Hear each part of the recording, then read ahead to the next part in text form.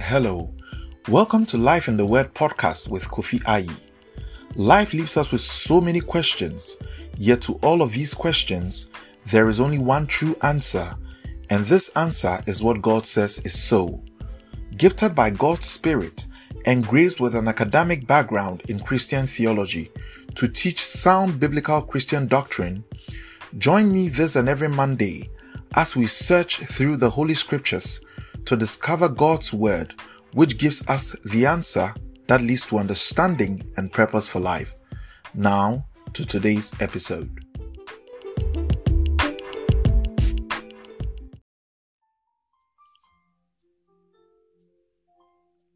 Hi, it's a great privilege to come your way once again with this episode, Life in the Word podcast. And I'm very much excited to have you listen to the previous episodes, the first and the second. And if you're listening to this one, then for you, if it's the first time you're actually listening on the podcast, this Life in the Word podcast, we are trying to explore and find the Word of God, who is Jesus Christ, within the written text of Scripture. And what we've been doing in the past 2 weeks is having a look at the overview of the Bible in general. And then we decided to start with the book of Genesis, exploring the book of Genesis, and then seeing what God reveals to us in the book of Genesis. And from last week's episode, which is the second episode, we learned about how certain historical incidents in the Bible portray the person of Jesus Christ. We actually want to continue today with the book of Exodus. And before we do, I'd like to say that, like I have always been stating since I started, I really do not take it for granted that you make time to listen and even go to the extent of sharing this with others. God really bless you that you are going with us on this journey to discover life in the Word. That is to know the person of God, to know the purpose of God, to know the principles of God, to know His promises, and obviously to also note the punishments that are there, because we're dealing with a just God. So, welcome once again, and God bless you as we go on this journey. Now, today, as we begin with the book of Exodus, where we left off from the end of the book of Genesis last time, and today we are continuing with the book of Exodus. We would then explore in the book of Exodus how the person of God is revealed in the person in Christ Jesus, who we have already stated is the Word of God, how God's purpose is outlined or shown to us or revealed in that particular book. And then we would also look at how God's principles are on display for His people to know. We would then again note His promises, and then also know how God metes out punishments to people who attempt to obstruct His purpose and agenda. Pardon me today, I had to actually record this under very, let me say, uncomfortable circumstance. So you would hear nature sounds in the background, but we had to come your way today. So please pardon me, and I'm trusting that as we go on in the subsequent episodes, I'll do better to get a good background, or to be in a comfortable background, so you'll not be distracted by the noises from around. Shall we have a word of prayer even as we begin today's episode? Heavenly Father, we thank you in the name of Jesus Christ, your Holy Son. We thank you for how far you brought us as individuals and as a people, and as a community as a Life in the Word podcast community, where we are going on this discovery of who you are, who we are, what your purpose is for us, and how all this translates into the everyday life we live. And we know that, Lord, as we go on this journey, you yourself will lead us, you would guide us, you direct us, you bring us understanding. For Lord, your word gives understanding and it brings life. So we pray in the name of Jesus that as we go through the book of Genesis, we will discover your amazing personality, who you are, Lord. We will discover your purpose, Lord. We will discover your principles, know your promises, and God, also take note of your punishments, so that we will be able to live life the way you would have us live it, to the glory of your name. In the name of your blessed Son and Savior, Jesus Christ, have we prayed with thanksgiving. Amen. Okay, so we will zoom in straight into the book of Genesis. The book of Exodus. We looked at Genesis last week, and for those of you who haven't been able to listen to last week's podcast, I humbly entreat you to look it up. You can get it on Spotify. That's the overview of the Bible, Genesis. It's the second episode. We're continuing from there today in the book of Exodus. Now, the book of Exodus, like its name, is actually the book that outlines how God brought the whole nation of Israel out of the land of Egypt. They did not go into Egypt as slaves, but they exited under the circumstance of slaves who are being set free by their God. And it all happened, the Bible records that as time went on, Joseph passed on, his brothers died, and about over 400 years there emerged a Pharaoh who knew neither Joseph nor the things that he had done. And so he actually got worried about the people, the increasing number of the people of Israel, and feared that their number would grow so much that they would sort of form an alliance with their enemies and then fight them, that is the Egyptians. So they set them on the course of slavery, where they were being forced to do a lot of work. And he enacted rules like getting the male children that were born killed, so that there will be some sort of discontinuity to the lineage of the people of Israel.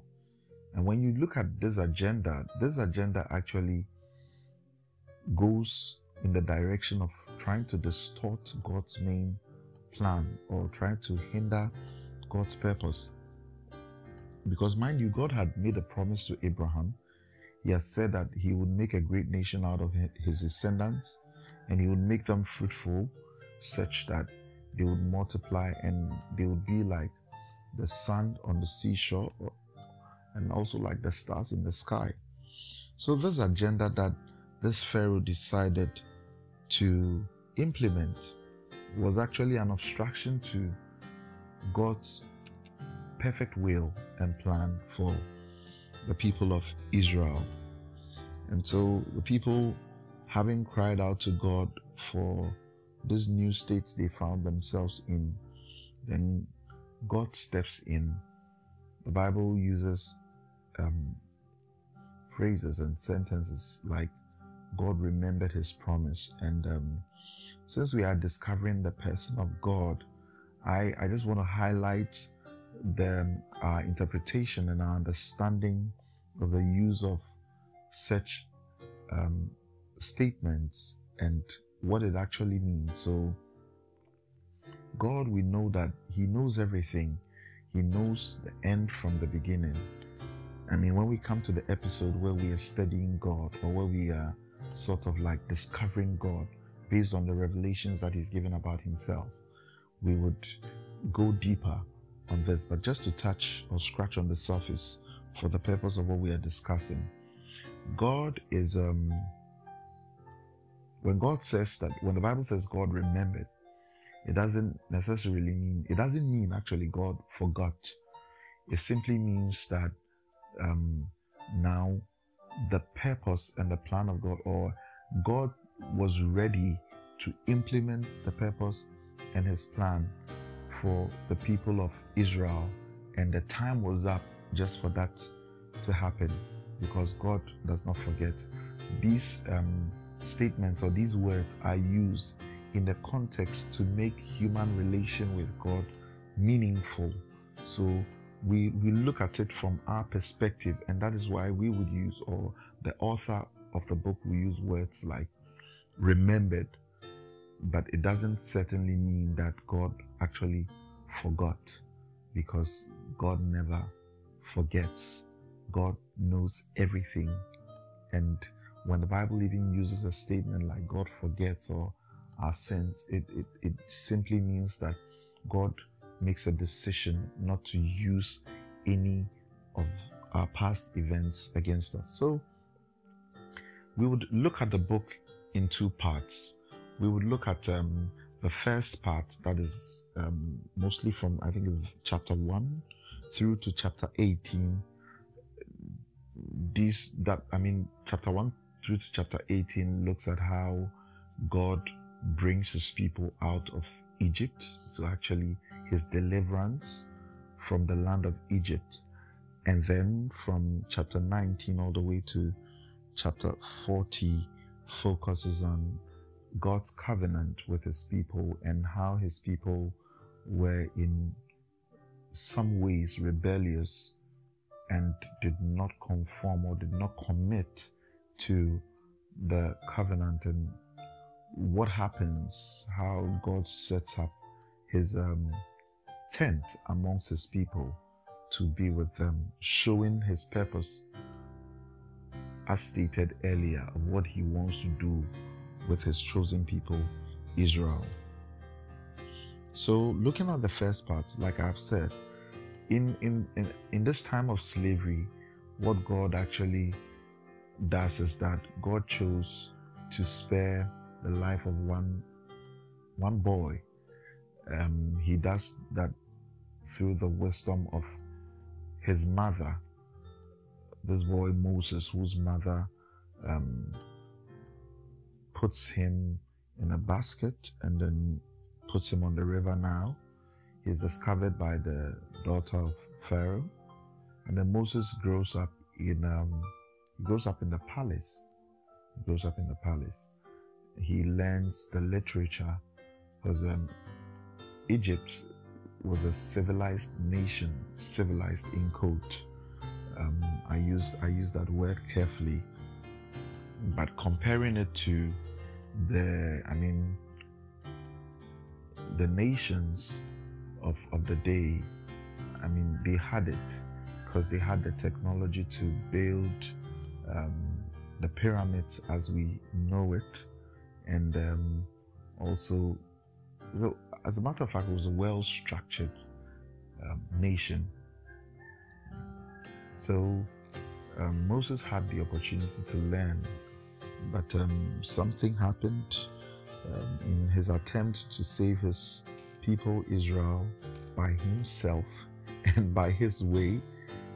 Again, what happens is that he commits murder, and then out of that, because of that, he flees from the land of Egypt into the land of the Medians, where we later discover that he gets married and stays for another 40 years. And I believe that in the 40 years, the Lord was preparing him for the task that He wanted to prepare him for. We see in Moses as a deliverer another revelation of the person of Christ, that God sends a deliverer from amongst his chosen people to come and deliver them. God was leaving cues throughout history to reveal what he was going to do in all of time and what he was going to do in the person of Jesus Christ. So Moses, in a way, is a typology of Christ, and you see him as one that is set apart to be a deliverer. He goes into the wilderness for 40 years. Christ is in the wilderness for 40 days. And you see those parallels. I mean, they give cues to let you know that what God did in Christ when we come to the New Testament was actually foreshadowed in the lives of the people he chose in the Old Testament. And Moses is a perfect example of such. So Moses is called by God to, as it were, go back to the land of Egypt. That is after 40 years in the land of the Medians, and is charged to go to Pharaoh and then ask Pharaoh to set the people of God free. But we know that in the encounter with God that is in the burning bush, one of the things that is phenomenal is how God introduces himself to Moses. He introduces himself as the holy God, in that the presence and the place where the bush was flaming but not burning, he tells Moses is holy ground and he's not supposed to come with his sandals. And then he introduces himself to Moses to tell the people that he is the I am that I am, the existing one. And that is amazing to have God introduce himself to Moses. So we discover who God says he is through how he reveals himself to Moses. We also see how he uses how in his power he manipulates nature to serve as a sign that he is the one who had sent Moses to go on the course of, or the path of delivering, by turning Moses' staff into a snake and then making him look like a leper in the arm or in the hand, on the hand. And this was how Moses was to let the people know that he had been sent by God, because these things are things that only someone with a greater power than ordinary human ability could enable you to do. So Moses sets out on the course. He goes, and God chooses Moses' brother Aaron to be an aid to Moses on this quest to get Pharaoh to release the people. Now you look at, like I have said earlier, you look at what Pharaoh did and you clearly see a repetition of the event of Babel, where when God has set the plan that man should be fruitful and multiply and fill the surface of the earth, which is his original plan according to Genesis chapter 1 verse 28, you see Pharaoh trying to hinder God's people from being fruitful, from multiplying by the rules that he set. And so now you see that opposition to God's will, Pharaoh wanting to have his way, and then God's purpose also having to have its way, or happening as God has intended it to be. So God sends Moses in there, and Moses is to go to Pharaoh and then to tell Pharaoh that, listen, God wants his people to leave. He wants you to set his people free. But as it were, in the book of Exodus, you also come to the discovery that several times Pharaoh would harden his heart. And Pharaoh had a hard heart. And at a particular point in time, after especially the fifth plague, we realized that God now hardened Pharaoh's heart even the more. And there's a lesson I want us to pick in here. The lesson is that, you see, when we are bent on pushing our will and our agenda, there is a point where we can come to that God himself can lead us on to the hardness of heart.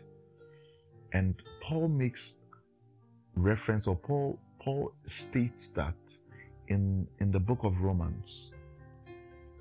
In the book of Romans, he talks about the fact that at a particular point in time when the people refused to acknowledge God and who God is and what he was doing, God led them into the hardness of heart, into depraved minds.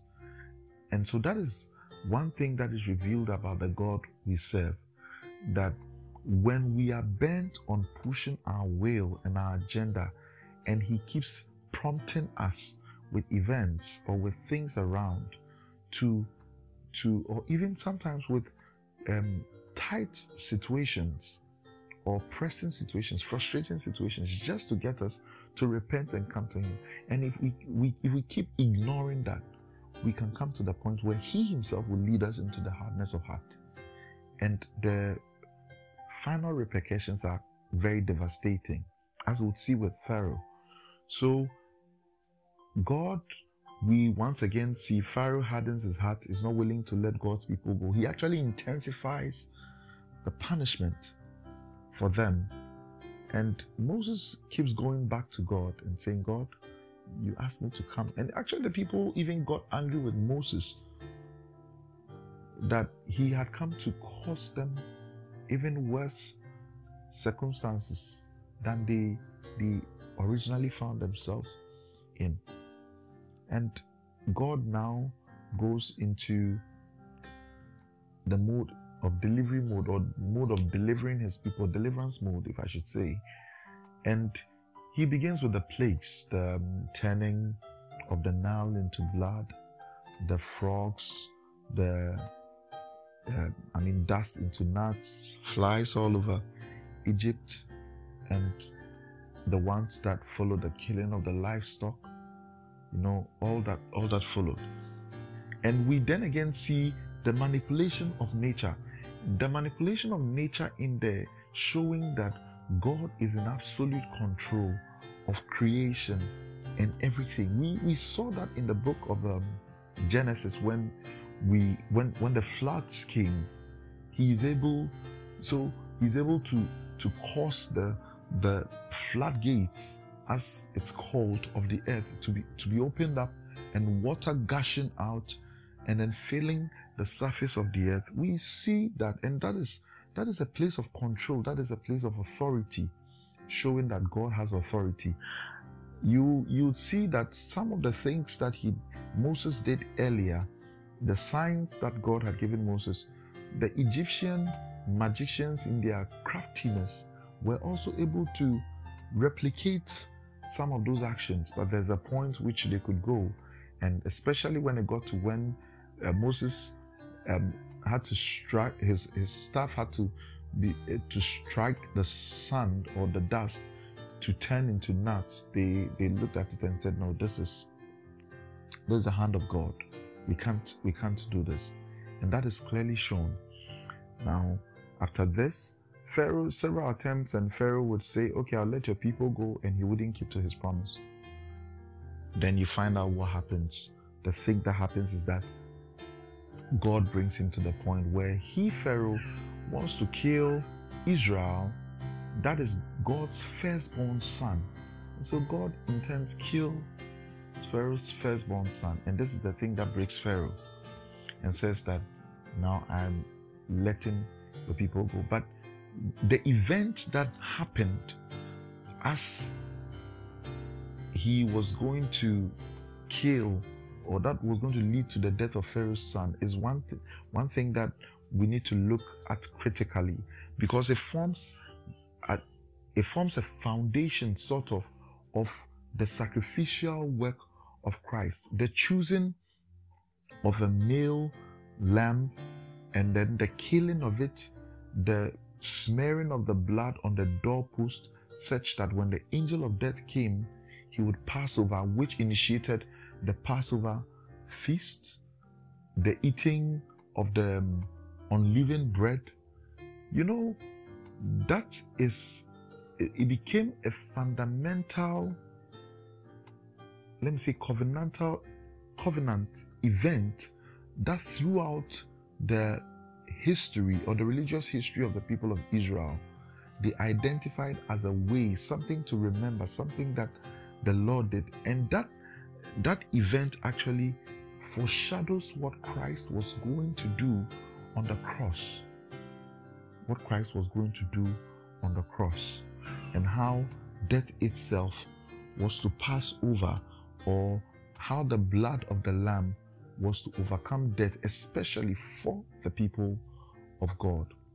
So we take note of the Passover, the killing of the blood of the Lamb, the shedding of his blood, the eating of the unleavened bread, and that's a very significant event in the life of the people of Israel.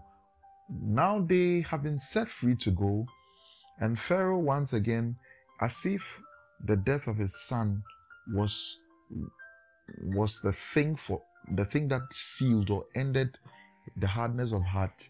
No, it didn't stop there. He actually pursued God's people. And then again, we see God's mighty control over nature, the splitting of the Red Sea, the people passing through, and finally what he does to end Pharaoh and break him down is when he causes the oceans to come back and then swallow the army of Pharaoh. Pharaoh himself got saved. He himself was fortunate to be saved. And that's what happened to him. God delivers his people. Now he brings them to Mount Sinai, a place where God was going to give his covenant to his people. And so now that he had brought them out of slavery, he had expressed, and he has been with them through the deliverance process, through the plagues. He had shown himself as one who was with them. By the pattern of the Red Sea, he had proven himself as one who lived amongst the midst of his people. They could not see him, but his actions were evident, and it went a long way to buttress Moses' claims that God was with them. So we are told that he was with them as a pillar of cloud by day and a pillar of cloud by night.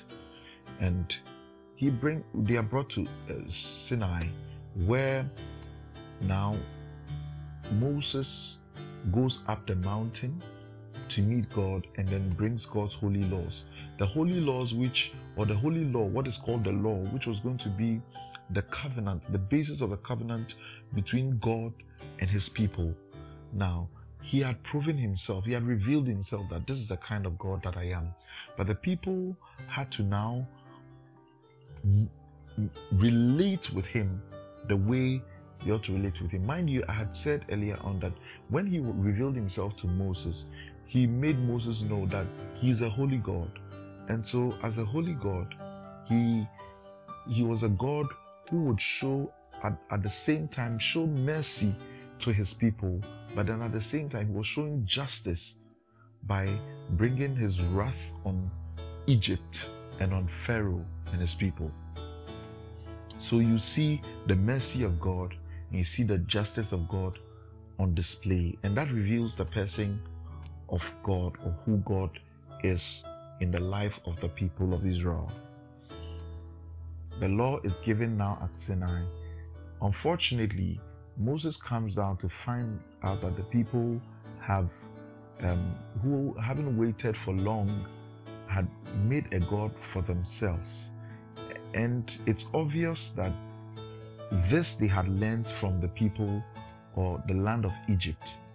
The land of Egypt had several gods, and these gods were manifested in a physical image. In one way or the other, they were manifested in a form of physical image as idols or crafts. And it's interesting that you find in the law of God that his people were never to make a representation of him in any form or in any image. in the commandments that he gave them. They were to know their God. Their God was not to be seen, or he wouldn't be seen physically among them, but the evidence of his actions, his provision for them, was supposed to be the evidence to the nations that they had a God, and that would distinct their God. And so he's the God of Abraham, Isaac, and Jacob, the God that you cannot see, but the God whose actions are evident amongst his people. All the other nations around presented their gods in some form of image, but the people of Israel were to have their God not represented in any image. Now, another thing about the people of the day is the people discovered or made their gods, but for Israel, their God chose them. And that is the unique thing, or that's the thing that makes this our faith special, that we do not go choosing our God. Our God finds us and chooses us, just as he chose the people in the nation of Israel. So God gives the covenant now, and just like people, you consistently see that his people want to go their own way. There are several events that also happened in the Exodus journey that reveal the person of Christ. Like there are, in some texts, there are some allusions to the rock that Moses had struck that gave water as representing Christ, and as a rock from whom comes living springs of water. But I mean, obviously, if that allusion is made to Christ, it makes sense in the sense of who Jesus Christ is to his people. He gives life, and if water is a representation of life in the midst of, or in the place of thirst and dryness, then Jesus Christ is our living water that gives us life, or quenches our thirst in this life. So we see that in there. We also see the erection of the bronze snake, which is later in the New Testament. I mean, it's pointed as one that foreshadows what Christ is going to do, that everyone that was to lift up their heads and look at the bronze snake as it hung on the pole, or it was on the pole, would be relieved from the snakes, the poisonous snakes that were biting the people and then causing them to die. That is, Christ became sin on the cross so that we sinners, when we lift up our eyes and look unto him, we would have salvation. So that is another way, or another place in the book of Exodus that Christ is revealed. Now I want to quickly touch on the second part of the book of Exodus, where now God has brought his people out, and then God has made a covenant with his people, but his people continually flouted. So we see that this time round, God had proven himself to be amongst his people, and he made that evident through the selection of some skilled and crafted people to build a tent that was supposed to be a foreshadowing of the temple which was supposed to be the dwelling place of God, signifying that God was in the midst of his people. And we realize that the description, the dimensions to that was so precise and was given by God, and he actually gave gifts to people, or endowed people with ability to be able to build that, and it was up to precision. And that shows the holiness of God, and that shows how God distincts himself and how he wants things done in a very orderly manner, the kind of God the people of Israel had as their God. And then He also gives them wisdom to craft the ark signifying somewhat of the presence of God in his throne room in heaven, and the law was put in the ark. Now I want us to know that the tent that was built, the tent and the ark, are typologies of Christ himself, because then when you look into the New Testament and you understand that Jesus Christ was going to be called Emmanuel, God with us, and then you see that these symbols were symbols that were to show that God dwelt with his people, then the ark, the tent in itself, foreshadows the person of Christ. So historically, God sets those things as a means to show his people that he was with them. But the mystery behind it is that those things were actually in reference of who Christ is to be throughout all time for the chosen people of God. And the book of Exodus ends by letting us know that when this tent is built, Moses himself is not even allowed to go into this tent because God has chosen it to be a holy place. And that is where the book of Exodus brings us to, leading us to the next book, that is Leviticus. What happens when the tent has been built, showing that God lives amongst his people. So, recapping everything that we have learned, we see how God steps in to deliver his people. By now, they had been in Egypt for 400 years and they had become a great nation. So it shows how God delivered his nation out of another nation, and how in a day he leads out millions of people, from the nation of Egypt. We see God's command over nature by the manipulation of nature as a way to punish or to mete out justice to his people, showing justice on his justice and his judgment on Egypt, but his mercy on the other hand on the people of Israel. He's the God who says that I choose to have mercy on who I want to have mercy on, and he's having mercy on Israel and he's bringing judgment on Egypt.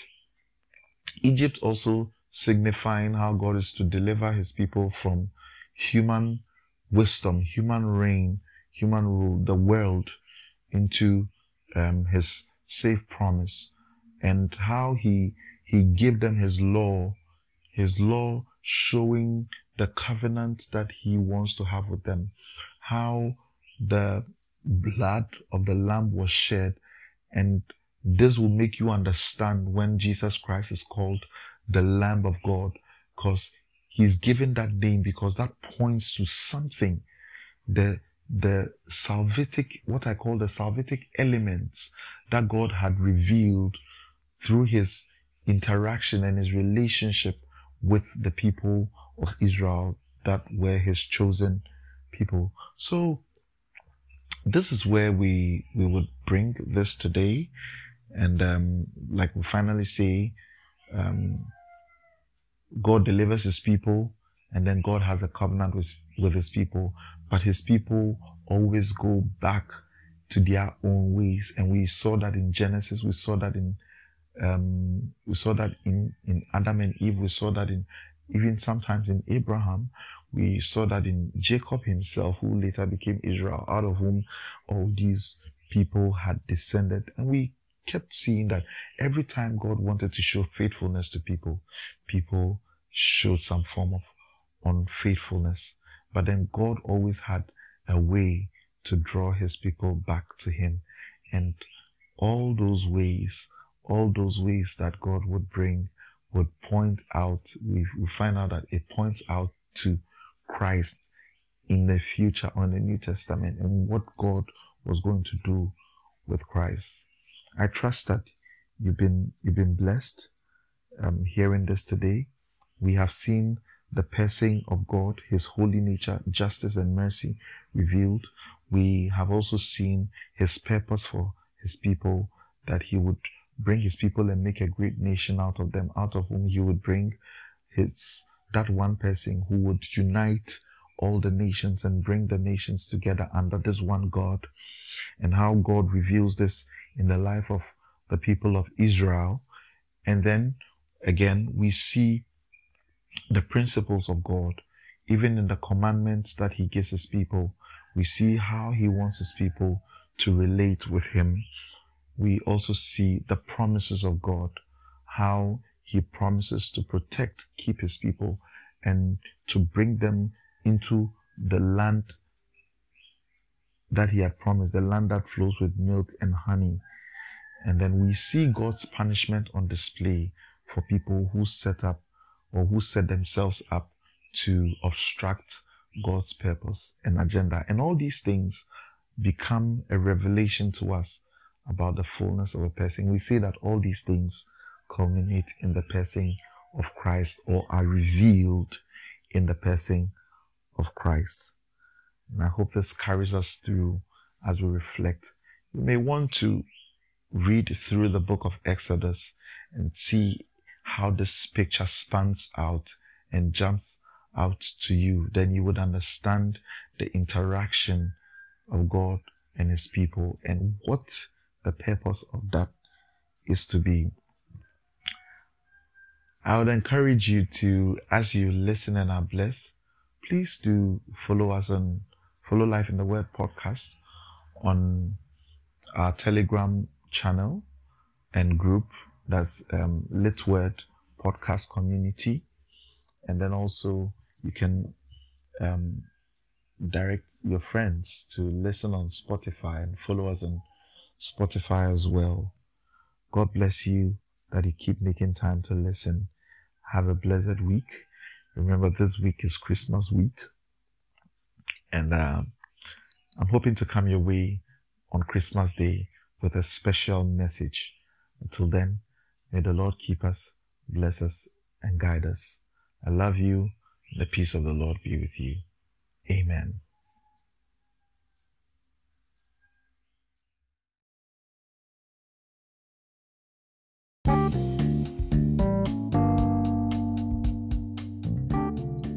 Thank you for listening. We hope you are blessed by the message today. This podcast is brought to you by Busy Salt Incorporated, a non-profit Christian organization that is committed to reaching communities with the gospel of Jesus Christ and carefully discipling through detailed Bible teaching to prepare every believer of the gospel to meet Jesus Christ our Lord on his glorious return as King to rule the nations. Let's get interactive on our Telegram channel at Lit Word Podcast Community, where you can share your questions and concerns on what we share on this podcast.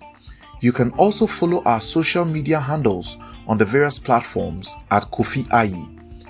Kofi Ayi is the author of the book Why I'm a Christian, a book detailing the life and purpose of who a Christian is to be. You can get a copy of the book on Amazon.com or send us an email to order on info@busysaltinc.com. It was a blessing to come your way with a message today. Tune in next Monday for the next episode. God's peace and love to you. Goodbye for now.